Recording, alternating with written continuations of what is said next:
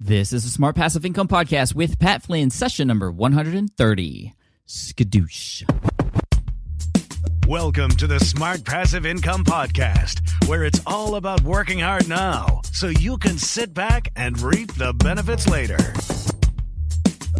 And now your host. He can spin a pencil like a champion, Pat Flynn. Now, as you know, I've been in the podcasting space for quite a long time now, and I've had a lot of success with the multiple shows and episodes and even the courses I've created. Part of my success is due to how particular I've been in the tools that I use. And one of my favorite tools is Buzzsprout. For those of you who are not familiar with Buzzsprout, you need to be, because if you have a podcast or you're looking to start one, Buzzsprout is by far the easiest way to start podcasting, and they're making it even easier. This is a podcast host, and it allows you to get listed on all the top directories: Apple Podcasts, Spotify, Google Podcasts, etc. I use it myself. They've provided advanced stats for us now so that you can track your podcast downloads and understand exactly what things are happening with your show, which is really key, right? Just there's not a lot of data that a lot of tools give us access to, and Buzzsprout is some of the best. They'll even help you build a website for your podcast so your audience can easily find you online and listen to all the episodes right from your site too, even if you don't have a website. On the technical side, this is one of the coolest things I've seen in a while. Through the host, Buzzsprout, you can automatically optimize your audio through their newest feature, Magic Mastering. So Magic Mastering is like an Instagram filter, but for your audio. And it takes the audio you have and just automatically masters it to match the Apple Podcast authoring best practices. It's totally awesome. I love them because not only is it just a super easy tool to use, but I know the team there. They are the sponsor of this episode, and I wanted to make sure you got to know who they are because they're a great tool. And if you're just starting out with Buzzsprout, you can actually get a special deal. Their plans start at $12 a month. Buzzsprout is a wonderful partner of mine, and you can actually get 33% more time on your plan, whichever plan you choose, just through this link alone. And that's smartpassiveincome.com/Buzzsprout. And that's a huge deal, 33% extra time on your plan just by going through that link. You can claim that again by going to smartpassiveincome.com/Buzzsprout. Check them out. They're awesome. Hey, what's up, everybody? Pat Flynn here, and thank you so much for joining me for another episode of the Smart Passive Income Podcast. You're listening to episode 130, and today I'm very happy to welcome Michael Port to the show. If you don't know that name, you might have heard of his book called Book Yourself Solid, a book that's sort of one of the required readings, I would say, something that I was recommended to read a long time ago. And if you don't know what this book is about, you can just read the subtitle because it tells you everything. It's the fastest, easiest, and most reliable system for getting more clients than you can handle, even if you hate marketing and selling. And that's what we're going to be talking about today. I mean, how is that for a subtitle for a book, right? Awesome. And Michael's also a top-ranked speaker, a coach, a trusted mentor, best-selling author, just all-around amazing guy. So I'm just going to, and actually I found out recently that he has been an actor in some shows that I actually watched. So all-around amazing guy. Michael, thank you so much for joining us. Welcome. Thanks so much. Great to be here. Oh, thank you. And tell us really quick, how did you become the Michael Port that we all know? Author of Book Yourself Solid, which is, something that everybody talks about, to all the other amazing things that you're doing. How did you get from where you were to where you are now? Well, I started my career as an actor. So I had a modicum of success. I was in most of the shows that you would have seen that were filmed in New York, a bunch of films. I did a lot of voiceovers. So I did voiceovers for AT&T, Coors Beer, Pizza Hut, Braun Shavers. Mm-hmm. There was a whole series of Budweiser commercials. Remember those "What's Up, guys"? What's up? What's up? Yeah. Well, they did spin-offs, and I was in a series of spin-offs. We did about 7 of them, and we, instead of being the "What's up, guys," we were the Jersey guys. So we said, "How you doing?" And if you remember those commercials, it was just, "How you doing? How you doing? How you doing? How you doing?" And then at the end, I would say, "You don't want to know." So that was my first career. But, I was an entrepreneur at heart, and I had a hard time dealing with that lifestyle, waiting around for other people to give you jobs. It just didn't sit well with me. Mm-hmm. I've never been accused of having any patience whatsoever. So I decided to talk my way into a job in the fitness industry for which I was completely unqualified. And I told them I was unqualified, but I made my case as to why they should give me a shot.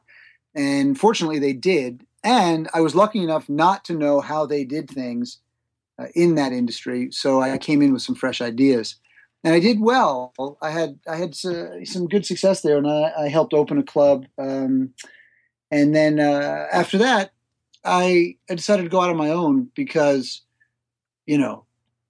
working for other people is only great when the people you're working for are absolutely fantastic. So I wanted to go out and build something myself where I could be that person that was fantastic to work with and for. And that was about 11 years ago.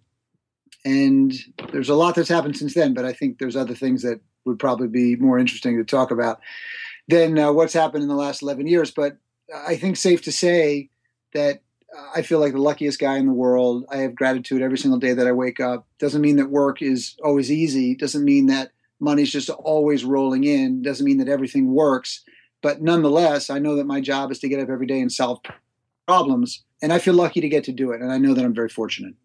Amen to that. I'm right there with you, Michael. And so your book, I guess we'll start with your book. Book Yourself Solid. Was this the first book that you published?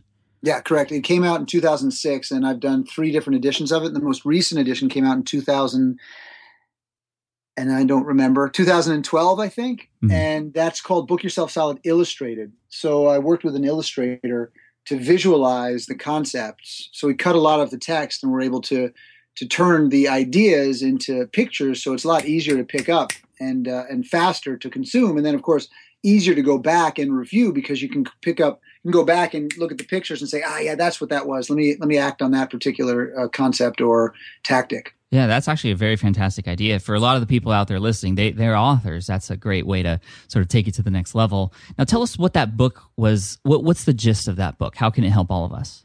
Well, the book is about how to get as many clients as your heart desires. And I think truly to stand in the service of others as you stand in the service of your own destiny, your own future. Because if we want to build something great, and even if we want to build something that is relatively automated, allows us a lot of freedom and a lot of free time, I think we are well served to first learn all the fundamentals of how to book business. I remember when I started as a coach or a consultant, the big thing was groups. You got to do group programs because it's leveraged and doesn't take a lot of time, and you can put people together, and it's so much money, and you can automate and all that stuff. And I remember thinking, well, yeah, that's great, but I don't really have anybody around me to put into a group. You need a lot of people around you to do very leveraged activities. Even if you're just selling products, you need lots and lots and lots of people to buy those products. If you're delivering them digitally, and you need to know how to get all of those people around you. And one of the most effective ways is to learn the fundamentals of actually booking business. To get one person at a time to say yes to you, I think is very, very important skill, because once you know how to do that, then you can look at leverage and scale and building something bigger. Sure. So let's say we have a skill that we know that we can provide value for others with. And, most people a lot of people who have this sort of urge to become an entrepreneur and provide services in this way, we don't come from a business background. We don't know the fundamentals. What are those fundamentals that a lot of people should know before getting started? Sure. So as you can see, I didn't go get an MBA. I had an MFA, a Master's of Fine Arts from NYU, not an MBA, not a Master's of Business Administration. So I didn't know how to, read projections and do forecasting and all that kind of stuff. But I understood what the performer knows about creating experiences. And marketers create experiences, and great businesses create experiences for the buyers. And so I tried to re-engineer what I knew, both from the fitness industry in delivering experiences, and as an actor and performer in delivering experiences. And I realized that marketing didn't actually get you clients. I know that sounds strange to say, but it doesn't actually book you the business. Marketing just creates awareness for the products and services you offer. It creates awareness for you and maybe your personal brand identity. But it doesn't actually book you the business. So let's say somebody becomes aware of you or I because of this podcast. So I introduce it, I send it to my subscribers, and they meet you, and your listeners meet me. They're not going to buy something from us right now. And I think it would be a bad idea to try to sell something to them. We haven't earned enough trust to do something like that. I think that's a mistake that many folks make, is that they rush too quickly to try to have the sales conversation, because all we're doing is creating awareness. Once somebody becomes aware of us, well, that's where we start. That's where the sales cycle process starts. What we do once somebody becomes aware of us is what actually books us the business. So our job is to build trust over time. Trust isn't built in an instant. And as we're building trust, we make sales offers that are proportionate to the amount of trust that we've earned. I'll say that again because I think it's really important. Mm-hmm. We would be well served, and our potential clients are well served, when we make sales offers that are proportionate to the amount of trust that we've earned. So here's how the process works. This is the Book Yourself Solid system, or process in a nutshell. You use a few of the core self-promotion strategies to create awareness. So networking, direct outreach, referral strategies, speaking strategies, writing strategies, and web strategies. Those are the 6 core self-promotion strategies. You use a few of them to create awareness. You use them on a regular basis. Once somebody becomes aware of you, they come and check out your foundation. And they look at that foundation. And if they feel that was built for them, that it's solid, it's secure, that they feel comfortable on it, then they'll give you an opportunity to earn their trust. Now, if you have a plan in place for building trust and credibility, you can put that plan into action and start making sales offers that are proportionate to the amount of trust that you've earned. And a sales offer could be something that doesn't cost, but you're asking somebody to do something. Mm-hmm. Sales offers that are proportionate to the amount of trust that you've earned. And if you have perfect pricing, meaning it's in the sweet spot of that buyer's desire, and you know how to have a simple sales conversation, well, then you can book the business. And the process repeats itself again and again and again because it's a very systematic approach. You execute on a few of those core self-promotion strategies every day, and then people come and check out your foundation. If it's not built for them, or if it's shaky and weak, then they go away. But if it is secure and solid and it is built for them, well, then they'll give you the opportunity to earn their trust. You take that opportunity, you demonstrate your credibility, you earn trust over time, you make sales offers that are proportionate to the amount of trust that you've earned, you've got perfect pricing, you understand anchoring, you understand framing, and you know how to have a simple sales conversation. Well, then you can book the business. You're not going to book the business every time, of course, but you'll more likely than not book the business because you're having the sales conversation at the right time. And so people are raising their hands and saying, I'd like to talk to you about buying from you. And that's when you want to be in a sales conversation. Sure. I really love all of that, Michael. Thank you so much for taking us through that book so quickly and giving us all that information. I really love the part about, your sales can be proportionate to the amount of trust that you have. And that makes sense when you think about if somebody were to just visit your website for the first time or be introduced to you. If you were to sell some $2,000 coaching course before they even know you, that wouldn't make any sense. It probably wouldn't, would it? Now, of course, the sales cycle is as much of an art as a practical technique because people go through your sales cycle in different ways. So, for example, if I sent my best friend over to you and I said, look, Alex, you got to go work with Pat. Pat is the best. I absolutely love him. I trust him. No doubt about it. You're going to get what you need. He won't ask any questions. He'll call you up and say, Pat, can I work with you? Because the referral is so trusted that he doesn't need to ask other questions. But that's not how all of our buyers come to us. So some of them will. Some of them will come in right away. They don't need a lot of questions and they'll buy. But others will sit for 6 years in our sales cycle just watching, reading what we put out, listening to what we put out before they'll pull the trigger on anything.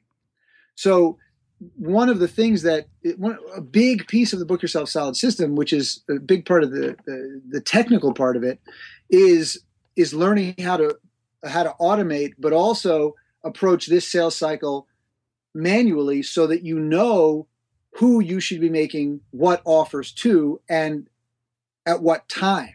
Right.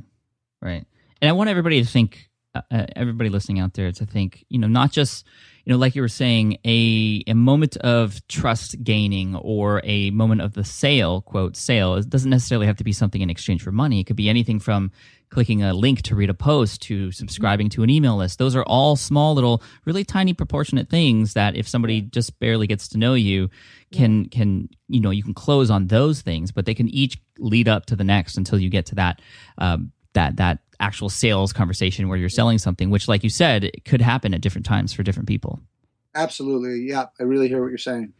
Now, speaking of the sales conversation, I think this is where a lot of people get sort of, they don't have confidence. They know they have a service they want to provide or something of value to share. And, I see it all the time, at least on sales pages, where they seem weak. They're not confident. If this isn't for you, then that's okay. That's sort of like, you can just tell that they're not all into it. How can someone best sort of display that what they have is something worth value and the person on the other end knowing that and closing with them? Sure. So the sales conversation starts way before we think we're actually having a sales conversation. The sales conversation starts way before that person calls you up and says, hey, I'd like to talk to you about buying from you or working with you. It starts at that foundation. So there is a very specific structure that I think exists within most sales conversations, and we can chat to that in a minute. But first I want to look at the foundation, because you feel comfortable saying the best thing for you would be me when you feel that foundation is absolutely solid. So the foundation has 4 building blocks. The first is what I call the red velvet rope policy. The second is understanding why people buy what you're selling. The third is developing a personal brand identity, so you decide how you're known in the world. And the fourth is being able to talk about what you do without sounding confusing or bland or like everybody else, but without ever using an elevator speech or a 30-second commercial. And I'm on a mission to kill this idea of the elevator speech for people who sell services. It's absolutely appropriate if you're going to pitch a venture capitalist or trying to get your product into Walmart. That's a different environment. But giving a pitch in 30 seconds that's supposed to get somebody that you just met in an elevator to pull out their wallet and hire you is kind of a crazy concept. That's interesting. I mean, we hear about that all the time. What's your elevator pitch? If you can't say what you do in 30 seconds, you don't even know. Is that? Yes. See, here's the thing. You need to be able to say what you do in 30 seconds. But the problem that I have found is that we try to turn that into something that is so extraordinary that it ends up being filled with hyperbole and it sounds highfalutin. So if I'm giving a keynote speech and I poll the audience, and there's 2,000 people in the audience, and I say, so let me ask you a question. I'd like you to raise your hand if you absolutely just love, I mean, absolutely love giving your elevator speech. Generally, no hands go up. Right. Sometimes 1 or 2, and they're usually a couple dudes in the back. Like, yo, me, I do. Right? So I say, okay, good. So now we know people don't love giving it. What about listening to it? Raise your hand if you just absolutely love listening to other people give their elevator pitch. No hands go up. So I say to the guys who put their hands up first, I say, guys, by the way, look, nobody wants to listen to it.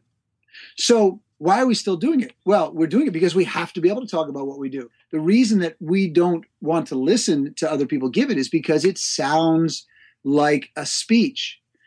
Talking about what you do is really, really easy when you have a red velvet rope policy, you understand why people buy what you're selling, and you have a personal brand identity. You're able to talk about what you do in 30 seconds, 3 minutes, 3 hours, 3 weeks, 3 months, 3 years. It doesn't matter, because you are so secure in what you offer that you don't feel the need to give a hyperbole-laden speech. So here's the thing. When somebody comes and checks you out, first thing they want to know is, who do you help and what do you help them do? So they're asking, does this person help me get what I want?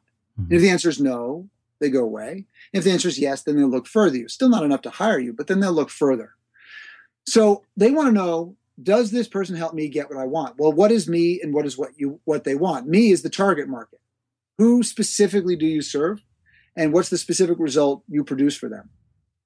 Now, in order to understand why people buy, you first need to start with that target market, because if you don't have that very clear, well-defined demographic group of people, group of businesses that you serve, it's very hard to figure out what they need and what they desire. And then, of course, the big result that you help them get. And then, of course, the deep-rooted benefits of that result from a financial, emotional, physical, and maybe even spiritual perspective.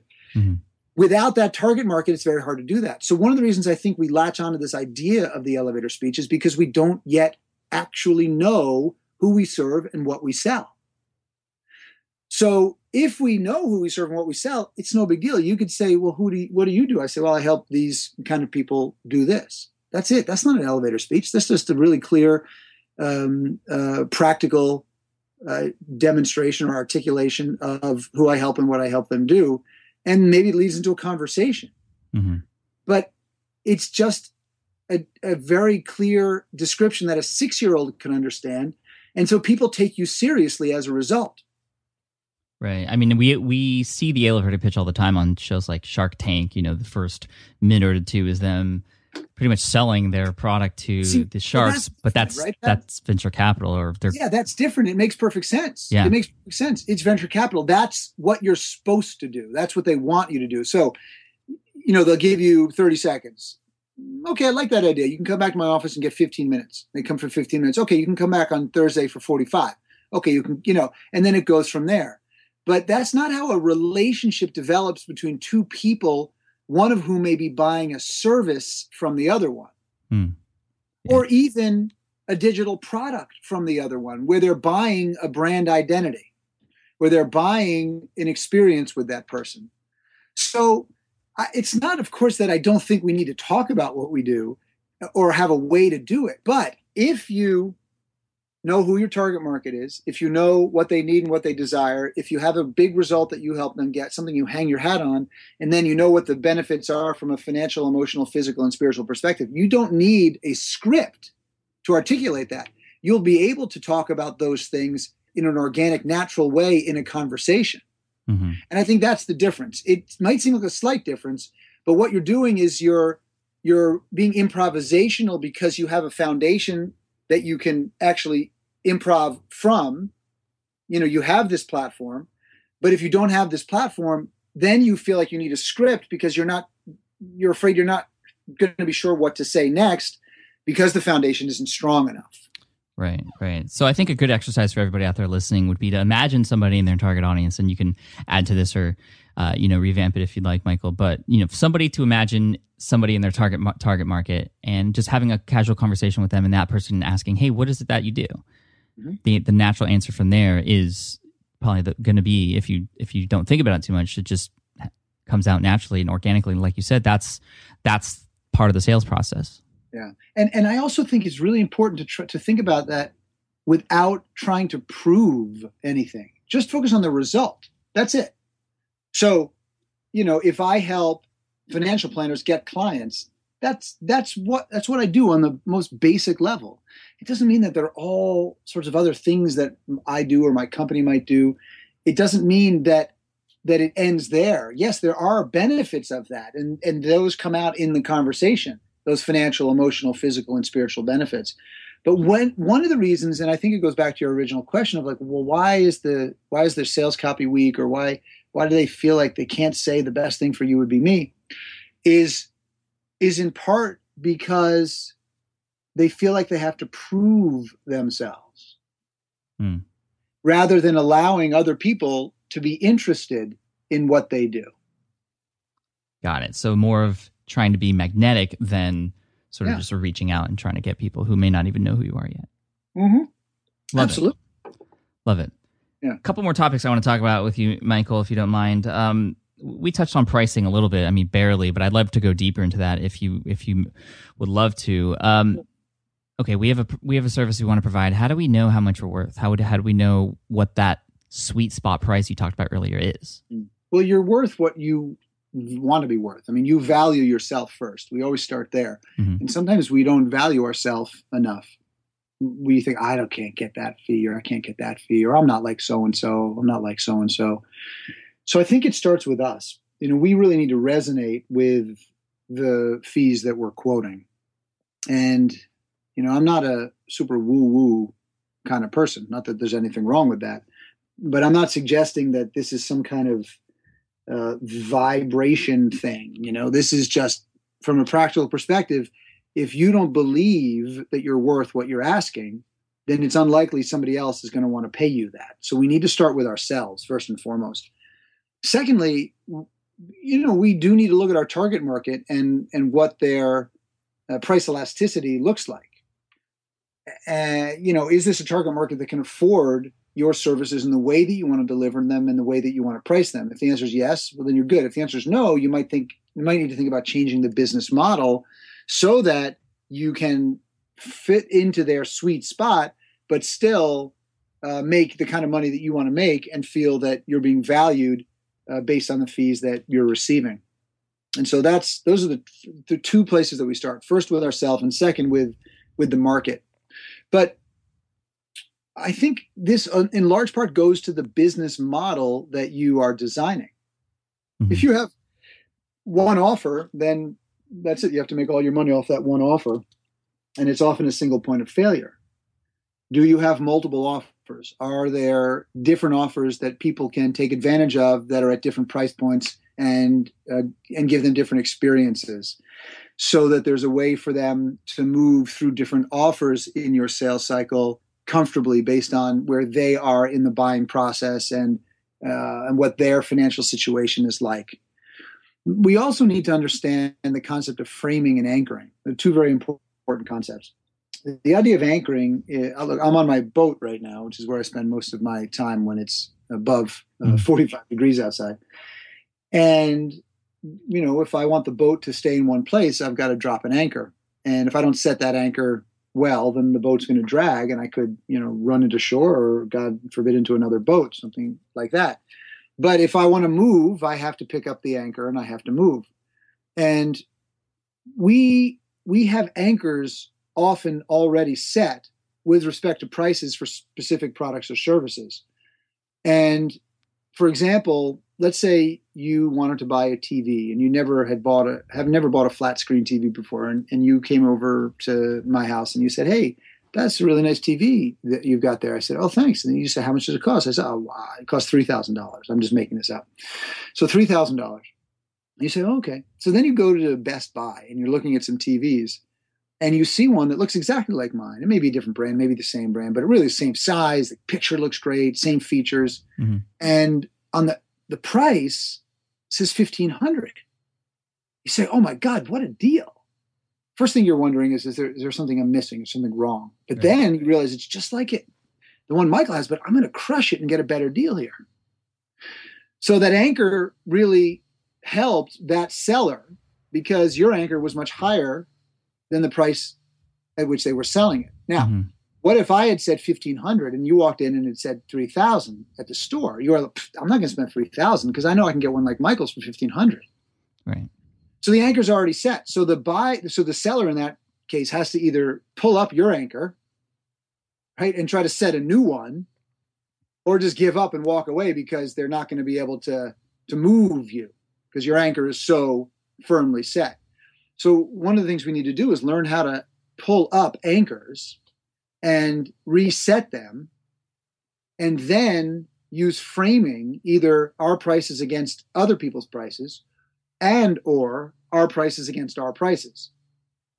So we often like to compare things. And so one of the reasons we see software products at different price points is because the potential buyer is trying to find the right place for themselves. And the company behind the software product knows which option they want that person to buy. If you go to, I think many of the 37 Signals products are sold like this, Basecamp, etc. Mm-hmm. And you'll go and there'll be 3 different options, and they'll have one highlighted that'll even say best option. Because that's the one they want you to buy. It's the most profitable for them, maybe the least amount of labor behind it. And maybe the people who take that one tend to stay the longest, whatever metric they're going by. So if we frame different prices against each other. So for example, I did a program once where, and you guys take out your pen, write this down so you can see these numbers. I did a program once where I offered 3 options, and it was an online program, self-directed. So it was very, very inexpensive. And there were 3 different options. There was a gold, a silver, and a platinum. No, a silver, a gold, and a platinum. So the silver was $99. The gold was $199. And the platinum was $299. Mm-hmm. So I'm not going to put you on the spot and ask you which one do you think the majority of people purchased. But I'll tell you that 80% of the people purchased the middle option, $199. Because when they looked at the $99 one, they went, oh, that's not really enough. And they looked at the middle one, they go, that's what I need. They looked at the more expensive one, they go, well, I don't have to have that. So I won't get that one. I'll get the middle one because that's really what I need. So 80% of the people went in there. Well, I ran it again and I raised the lower prices, but I just changed the frame. I put the lower price at $199. Okay, I put in the second time I ran it, I put the silver at $199. I put the gold at $279, and I put the platinum at $299. Same exact program. I got about the same number of people signing up, a few more actually. So notice that the prices went up, and it didn't make a difference in number of signups. So I knew I was way low in the elasticity for that particular price point for that particular product. So I could keep pushing it up as well. Mm-hmm. But I changed the frame, and that was the most important thing. So again, remember, people looked at the lower one and said, that's not really enough. They looked at the middle one and said, that's what I need. They looked at the platinum one and said, well, I'd like that stuff, but I don't have to have it. But now, because the one that one that we needed was $279, and the one that they wanted was $299, they'd be crazy not to get the one they wanted for an extra $20. Right.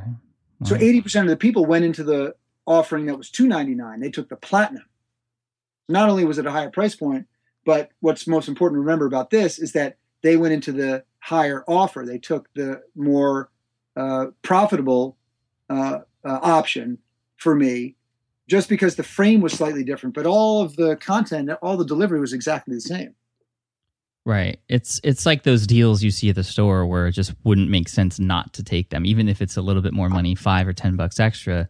I mean, it's almost like the extra value meals, at the fast food places. It's like 20 cents more for twice as much food. Exactly. And that's exactly. Look, that's what Costco's entire model is. Do you really need 18 gallons of cheese puffs? I would say no, probably not. But you're going, how can I not buy this? It's such a deal. I'll have cheese puffs for the rest of my life. I'll save so much money. Yeah. Meanwhile, you have cheese puffs for the rest of your life. And that's not including all the medical bills that come in after that. Exactly. So it's one of these things that it's interesting because a lot of folks who are going into business for themselves, but haven't spent a lot of time in their earlier years focusing on business concepts or entrepreneurship, they have experienced all of these things as a buyer, but they haven't necessarily thought about it as a seller. And when you start seeing the world from the seller's perspective, you start noticing a lot more as a buyer. You actually end up, I think, often being a better buyer. Yeah. Because you understand the salesperson better because now you have seen both perspectives. That's not an absolute, but that's what I have found personally. And I've seen me too. Me too. I mean, it was sort of like I used to be a waiter at Macaroni Grill, and then ever since then, even now, I look at waiters a different way because I know what they went through, and then I sort of. I sort of start at like the 15%, and if they do really well, I'll add to that tip. And if they don't do what I know they should be doing, I decrease it. I don't know if that's bad or not, but so you're actually a little harder on them because you expect more because what the service should be like. Yes. Yeah. Ah, very interesting. I don't know, just some random fact for everybody out there. But yeah, I mean, we're only scratching the surface of pricing here. Just know, if you're waiting tables, make sure you do an outstanding job if Pat comes in. Otherwise, you're not going to get a good tip. That's just all there is to it. Hey, but if you tell me you listen to the podcast or read the blog, then that anything you do doesn't matter. I'll give you a good tip anyway. Right. So like I was saying, we just scratched the surface of pricing, which I know is a huge topic. We've talked about it in the past with Ramit Sethi in another episode, and I'm sure there are many more episodes in the future. What's that? I love Ramit. Yeah, Ramit's awesome, and he's actually going to come back on the podcast very soon. But before we finish up, this is the last thing I want to talk about, and we could just talk about this really quick, is your speaking career. This is something I've gotten very interested in lately, as you know, and Michael, I actually sent you some video of some of my previous talks, and you've given me some amazing advice. One, how important is speaking in a person's career as a business owner, if at all? And second, what can one do? Maybe what's the one or two things that would help them get started as a speaker more than anything? Sure. So let's define speaking. Often we think of speaking as public speaking on a stage in front of hundreds or thousands of people. Mm-hmm. But we're speaking all day long, aren't we? We are. And we're always playing roles. Shakespeare said, all the world's a stage, and all the men and women merely players. So we're playing roles day in and day out. We play one role when we're home with our family. We play another role when we're doing a podcast. We play another role when we're hanging out on the boat with our friends from the marina. And now, ideally, they're all authentic roles. They are all a true part of who you are. But in certain situations or circumstances, we amplify certain parts of our personality. We amplify certain parts of our skill set. And as a result, we're creating characters that move through these different worlds, these different environments, these different scenarios. Now, this may be a new concept, this idea of you're playing a character that is walking around this earth right now. You're hopefully not making stuff up. You're not making up your backstory. You're not manufacturing some identity. And rather, you're authentic. You're true. You're real. You're in the moment. You're listening. You're paying attention. That's what the great actors do. And if you start to notice, you can play a better role. You can often play the leading role in environments where heretofore you've just been playing a supporting role. If you start to realize, well, what would the leading role be like? How would the lead role behave in this situation? And so I think that this idea of speaking and performing applies to so much more than just standing on a stage giving a speech. Mm-hmm. I think it applies to all aspects of our life. A negotiation is a performance. Right. The person who's at the other side of the table is trying to read you. I mean, I fully agree with that. I mean, every day we are trying to convey our ideas to other people, whether it's our spouse or our kids, and not in like a manipulative selling type of way, but just of course not. That's a part of life. And so I really love that. I really love when my 9-year-old is driving me crazy, I have to manage that stress level that I get, the feeling of frustration and even anger that starts to boil up. I have to play a role of a supportive, caring, loving dad. That is who I am authentically, but I'm sure most parents would agree that sometimes they behave in ways that they would rather not behave because their kids drive them up the wall. So we're trying to play a different role. We don't want to be that guy. We don't want to be that parent. So a lot of what the actor does is the actor understands how to manage their own emotions and how to essentially use their emotions to create a feeling in somebody else. Sure. And I think this can be applied to so much of our life. Now, if you look at speaking on a stage, well, my gosh, this is my favorite topic really in the world of business, because you have this opportunity to create a theatrical experience that moves people dramatically. And I use the words theatrical, experience, and dramatic intentionally. Mm-hmm. Because often when people are thinking about creating speeches, they think about the content first and foremost and primarily, and maybe even entirely. However, if somebody is in a room and you're on a stage, they want you to create an experience for them. They want you to perform for them. And if you want your content to land, if you want to get a message across, if you want to move people to do something, to think something, to see the world in a particular way, then you need to create an experience for them that helps them see the way the world is now and the way the world could be. Because when you're asking somebody to change their views or to see something in the way that you see it, you're asking a lot of them. And often when you're walking on the stage, you might be the fifth person speaking at a big conference, and everybody, and they've been sitting there for 4 hours. Well, you're going to go on and you're trying to move them, to just get them to see the world in this big, different, often confronting way. Well, that's not easy. So you've got to be able to demonstrate how extraordinary the world will look if they open up to what you have to say. And we, of course, can't assume, we can't think, we can't believe that we can push our views or our ideas onto other people. Well, our job is to try to help them drop their filters, because audiences are trying to poke holes often in what you have to say. So, for example, if you go on stage and you use phrases like, everybody thinks that, or you say things like, it's always this way, well, then it's easy for them to poke holes, because they can say, well, no, I know somebody who doesn't think that. Or they can say, no, I don't agree with that. Mm-hmm. But if you say something as simple as, often many people do this, it seems to me that people feel this way.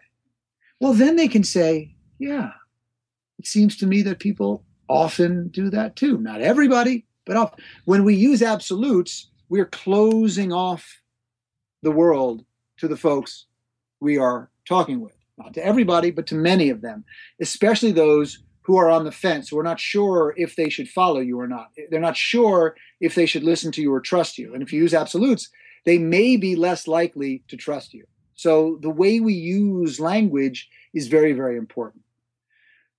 What the actor knows about presenting from a voice perspective, from a speech perspective, from a movement perspective is very special.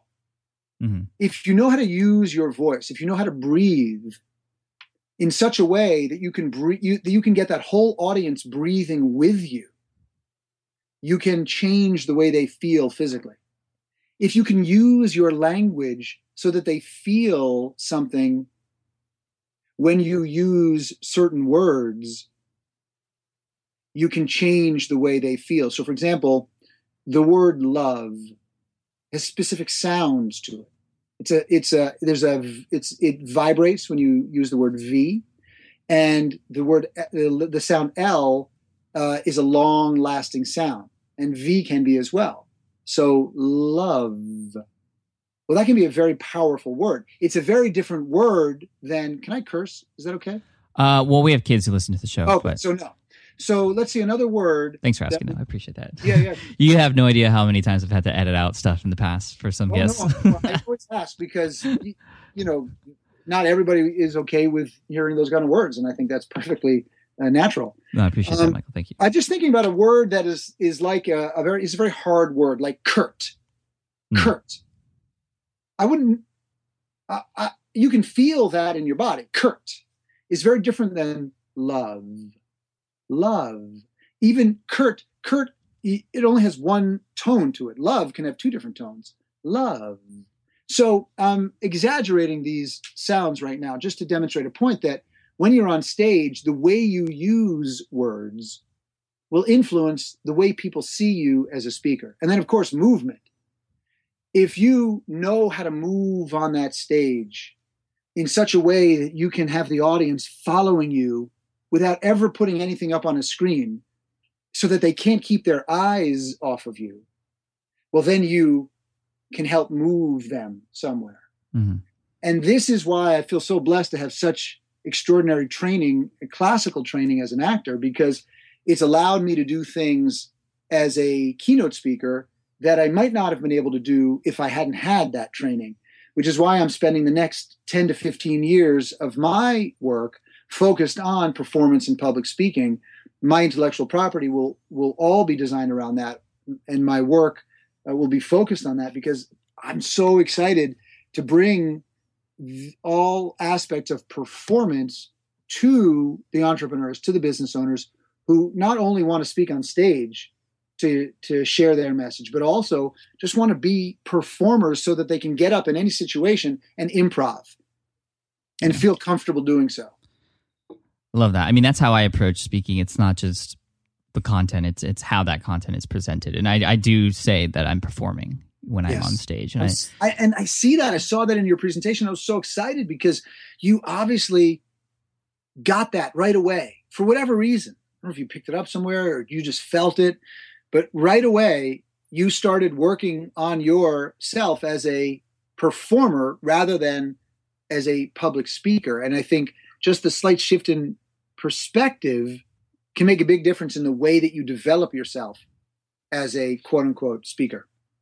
Well, thank you. And again, thank you for all the tips. I definitely am looking forward to getting more training with public speaking, from things like working with coaches, to which I've done before, to even, like you were just saying, acting classes, improv classes, all this stuff that will help me become a better performer. And so I'd love to, to talk to you again in the future and have you see how much I've improved. Maybe the next time I do something on the stage. I can't wait. Yeah, you must send it to me.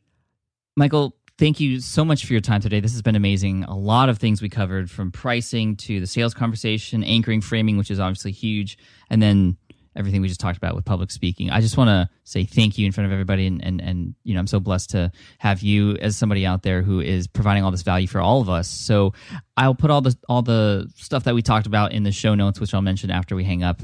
But if anybody wants to get more information about you and all the stuff that you have to offer, where should they go? michaelport.com is the best place to go. Of course, you can get copies of chapters from all my different books. And all of the different things that we talked about are represented at michaelport.com in one way, shape, or form. Awesome. Thank you, Michael, so much. And we'll talk to you soon. Okay, thanks again.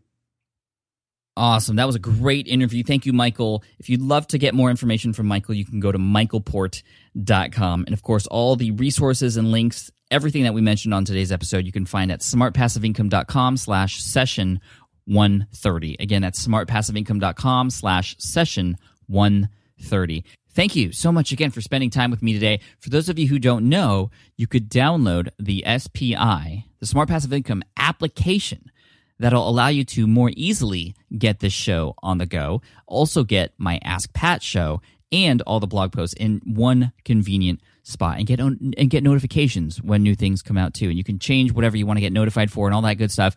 The app is free and it's available for iOS and Android. All you have to do is go to smartpassiveincome.com/app. That's it, smartpassiveincome.com/app. Go ahead and give it a shot. Check it out. Thank you so much.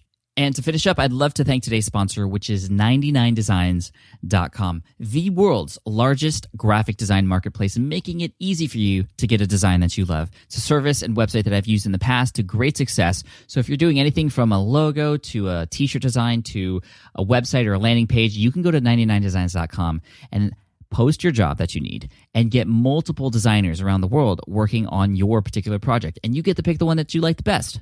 Turnaround time is quite fast at 7 days or less.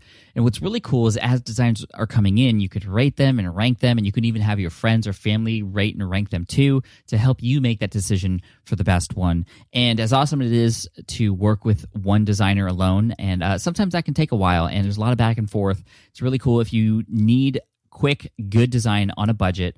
99designs.com is a place to go. If you go to 99designs.com/SPI, you can get a $99 power pack of services for free. Thanks again for spending time with me today. I truly appreciate you. And again, the show notes can be found at smartpassiveincome.com/session130. And I have a special video over there for you as well. My first video that I published on YouTube in over a year with updates on what's coming up next for the Smart Passive Income brand. I'll see you there. Cheers. Keep hustling. Peace.